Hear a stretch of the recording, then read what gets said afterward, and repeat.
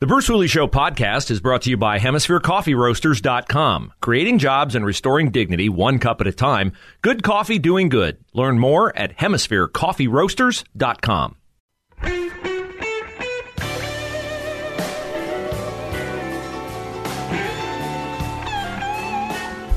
So a lot of buzz online today about the Grammys last night. And I didn't watch a minute of it, nor would I.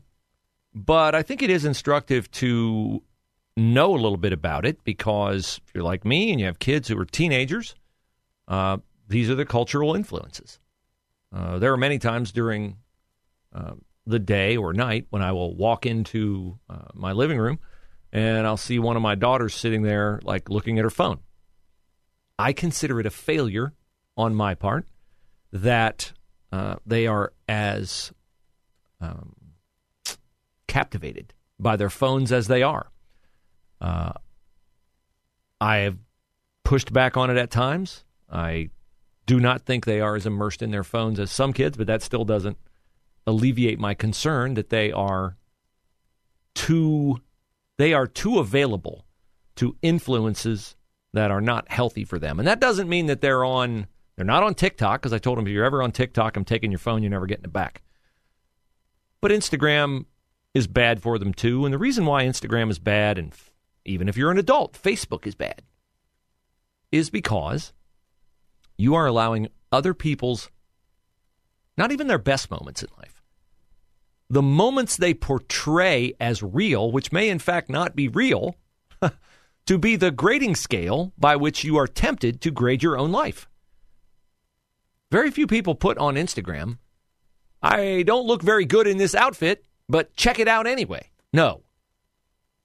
Most people on Instagram do not, first thing in the morning, grab their phone and shoot a video before they've brushed their teeth, combed their hair, shaved, or put on their makeup. So Instagram and social media in general presents a funhouse view of life. And then if you grade yourself by that funhouse view, well, you are predisposed to be unhappy, or worse, depressed. And then how people respond to that, of course, is most often in very unhealthy ways. So these cultural influences are important to know about and important to evaluate. If you, heaven forbid, let your kids watch the Grammys and you didn't know anything about it, what you should know is that they were subjected last night to an overtly satanic worship ritual and song performed by two people that I think I probably heard of one of them, but not the other, and I wished I'd never heard of either. I wish neither one had any kind of platform, but they do.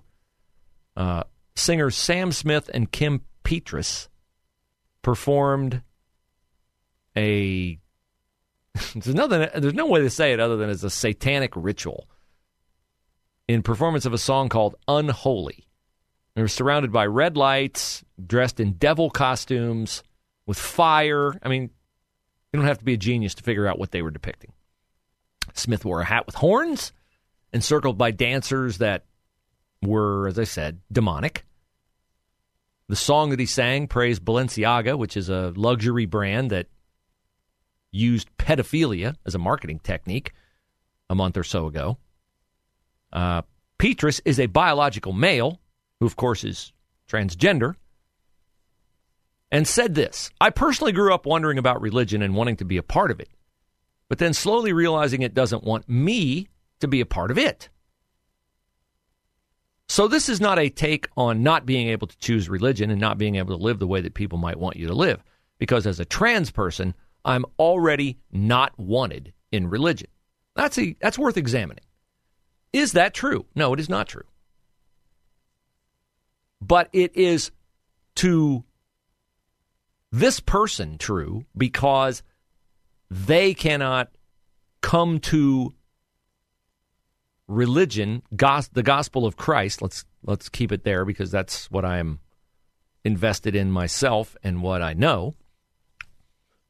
No, you cannot come to the gospel of Christ with your sexual preferences if they conflict with the way God says you must live your life from that perspective. You cannot bring your own ideas. You cannot bring your own ideas on anything to the gospel of Christ. I wish I knew who said this. I don't, but it is nevertheless true. It does not take much of a person to come to Christ. It just takes all of them. Faith in Christ is not an a la carte endeavor. You don't get to pick the parts you like and reject the parts you don't like. That's a Joe Biden faith. That's a Nancy Pelosi faith. That's a, I want to go to Mass and I want to feel good and I want to know that in my own mind I'm saved, but sure, go ahead and kill the baby. In the womb, kill the baby. Even after it's born, kill the baby. Lie indiscriminately, unrepentantly, serially. Doesn't affect my salvation. I'm a good Catholic. Okay? So, this is not how it works. If it did work that way, you would be God and he would be worshiping your choices rather than him being God and you worshiping, which means following, his choices. If he sent his son to die for you and save you from your sins, first of all, that establishes that some of your behavior is sinful. Kim Petras, who is a biological man, does not think that portraying himself as a woman is a sinful act, but it is. But it is, because God made Kim Petras male,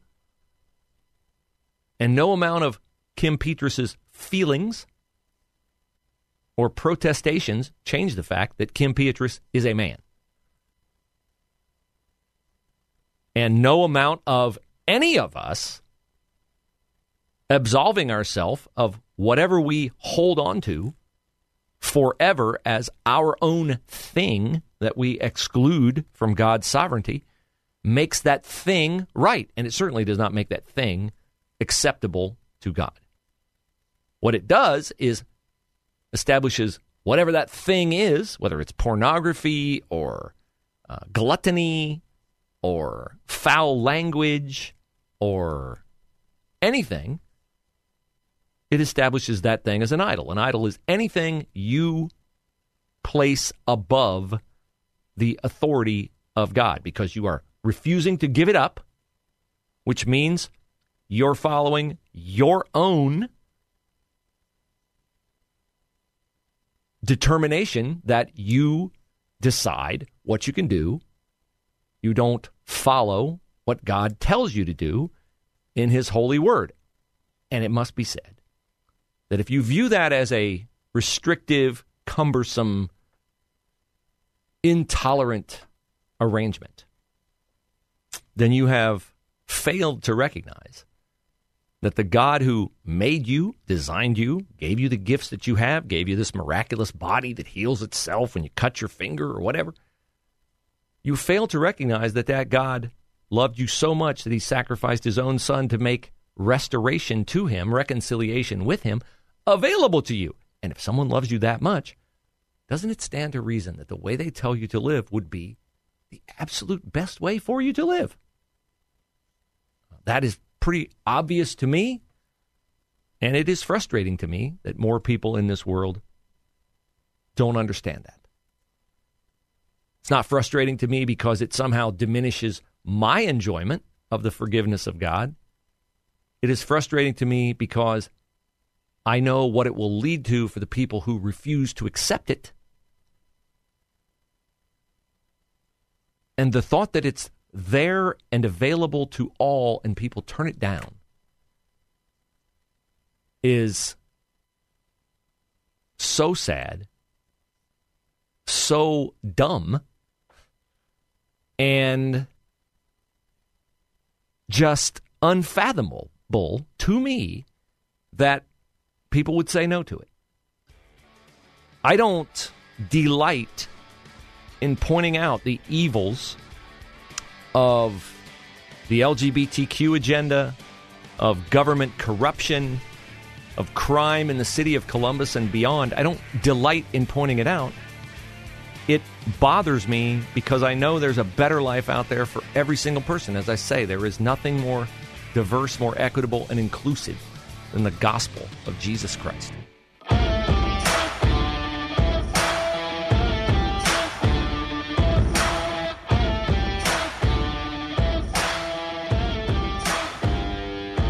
So this is how Chuck Todd of NBC started his Meet the Press program yesterday. When President Biden addresses the nation on Tuesday night, he will be speaking to a skeptical public. Despite the low unemployment rate, a stronger than expected midterm performance for his political party, and a string of legislative accomplishments, the president's job rating sits at just 45%. His poll numbers are even lower on his handling of the economy, foreign policy, and specifically the war in Ukraine. 2/3 of voters have reservations or are very uncomfortable with the idea of Biden running for a second term. We're changing people's lives. Yes, for the worst, but yes. Now, here's the results of that particular poll that Chuckles Todd talked about. Joe Biden's approval rating, 45%. His disapproval is 50%. His approval on the economy is 36%. His approval on foreign policy and on the war in Ukraine, both 41%. What about running in 2024? 32%, 1/3 of the people, are enthusiastic or comfortable with the idea of Joe Biden running for president in 2024. 32%. 67% are uncomfortable or have reservations about him running. Now, as Chuck Todd said, Joe Biden has a long list of accomplishments. Now, Chuck Todd would say they are good accomplishments. I would say they are bad accomplishments.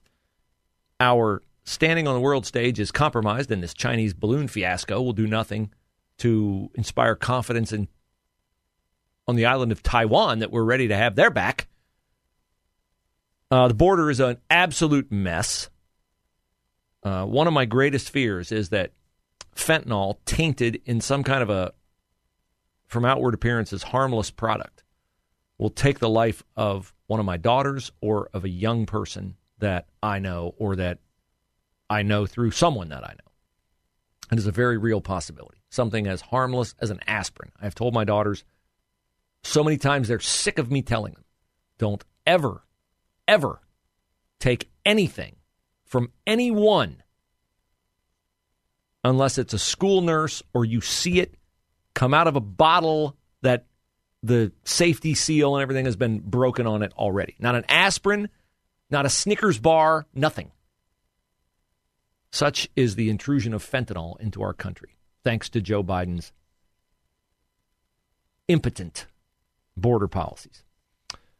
Now, of course, Chuck Todd could not give the bad poll numbers without bringing on somebody to stump for Joe Biden's myriad accomplishments.